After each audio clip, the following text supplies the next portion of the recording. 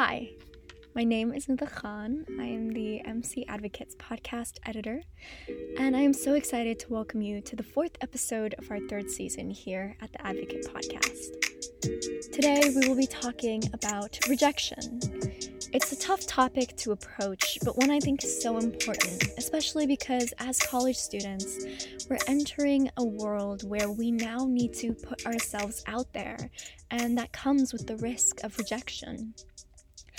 I created this episode to share my emotional first aid toolkit for what I do after immediately receiving a rejection.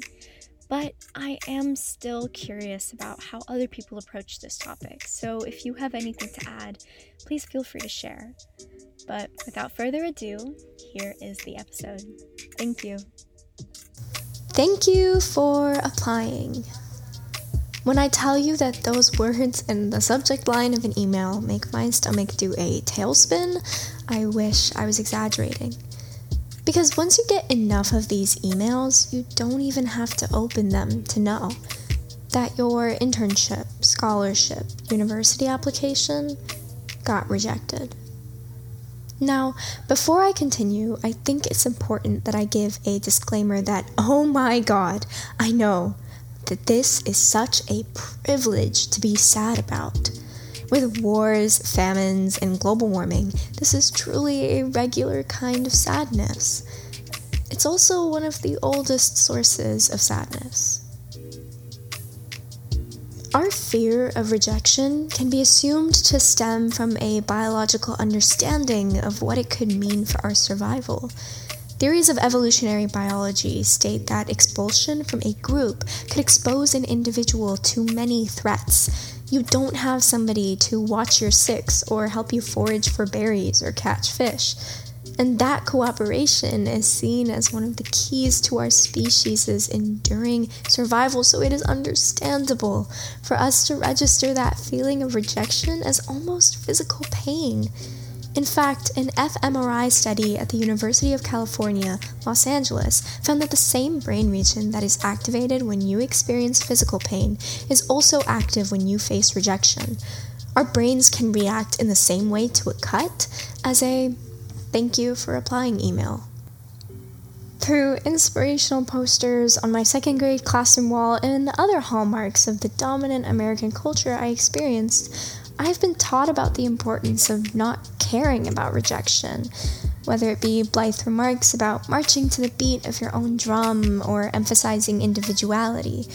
We see this manifest tenfold, whether by the fascinating increase of people self-identifying as Sigma males online, or with fables that moralize not chasing acceptance.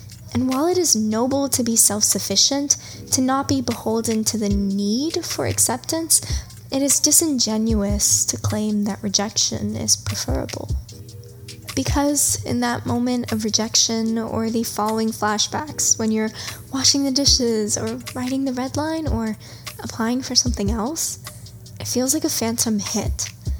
Because in that moment, it doesn't feel like a potential catalyst, it feels like proof. Proof you're not good enough. So many students experience the kind of doubt that creates supporting evidence out of a rejection, from causes ranging from socioeconomic barriers that made higher education feel unattainable or mental health struggles that corrupt healthy thought patterns. Rejection can take on a wealth of meanings. And stories like repurposing your rejection, your adversity to create something better can be so helpful. But they only really materialize in the long term. What I want to understand is how can we deal with rejection in the present? What's going to be our first aid toolkit for rejection? And so, in this episode, I will be sharing 3 things that I use, my Band-Aids, ointment, and ORS, if you'd like to say, about how I handle rejection. But this is definitely not the end of the line. In fact, it's only the beginning. And so if you're hearing this and you have anything that you would like to share about dealing with rejection, please feel free to send in a message to us. My first line of defense after experiencing a rejection is to let myself feel it. Now, I know this sounds ridiculous, partly because that's the exact opposite of what you want to do after getting rejected, because it hurts. Rejection hurts, and we want to get rid of that emotion as soon as possible. And that's very valid. But I found that if I keep ignoring it, if I keep drowning it out with positive quotes or cookies, then it keeps popping back up. Now, this works in a really specific way, and to show you why, I wanted to do an exercise, so please bear with me. I want you, for the next minute, to not think about a white elephant.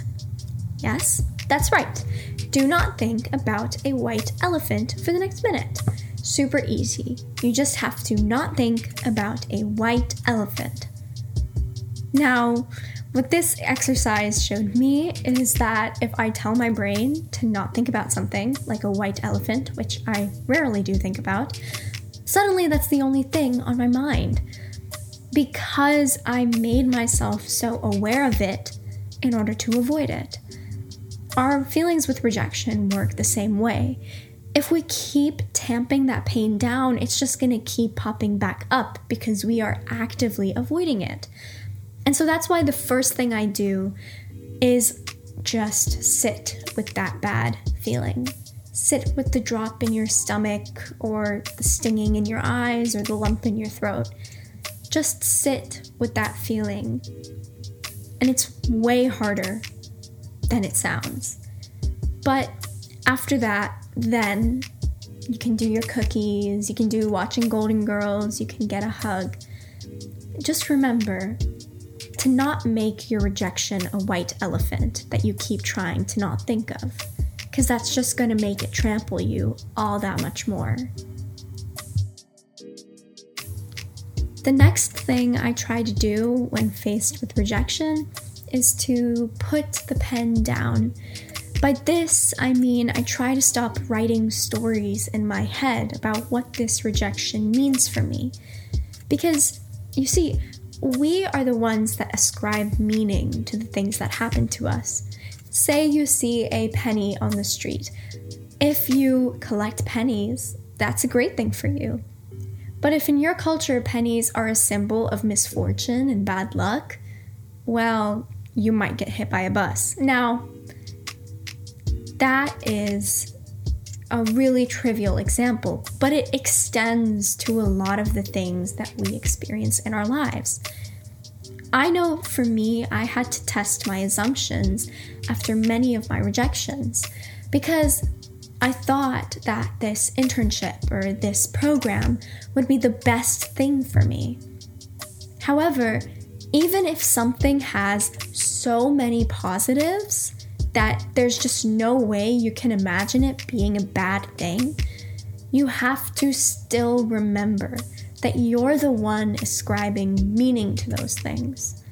Because you don't know whether or not going down another path could have been better for you. In the moment, this is really hard to do. In the moment, this feels foolish, this feels disingenuous, this feels ridiculous. But you have to remember that. Ultimately, you are the one that controls whether or not this was a good thing or a bad thing. It sucks, but it's true.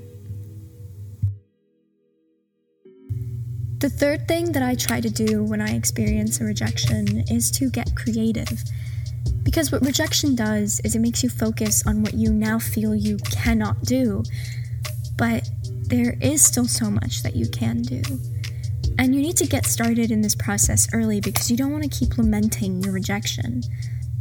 And it has often led me to experience things in a richer, more fuller way than if I had probably gotten that experience. I'm recording this episode after getting 2 rejections, one from a really prestigious scholarship and the other from a prestigious internship. But my journey with rejection is definitely not over. In fact, there's going to be a big event related to rejection and how I feel about it at the end of April and beginning of May, because that's when I'm going to get most of my college decisions. So I'm going to follow back up with what rejection means to me and how these policies actually fit into how I deal with it. But I also want to hear from you. If you're a listener, how are you dealing with rejection? What are your tools and tips and tricks for facing it? And what do you want students to remember right after they open that thank you for applying email and feel their heart drop? Thank you so much. It has been a pleasure. My name is Inda Khan. I'm the podcast editor at the MC Advocate. And as always, have a great day.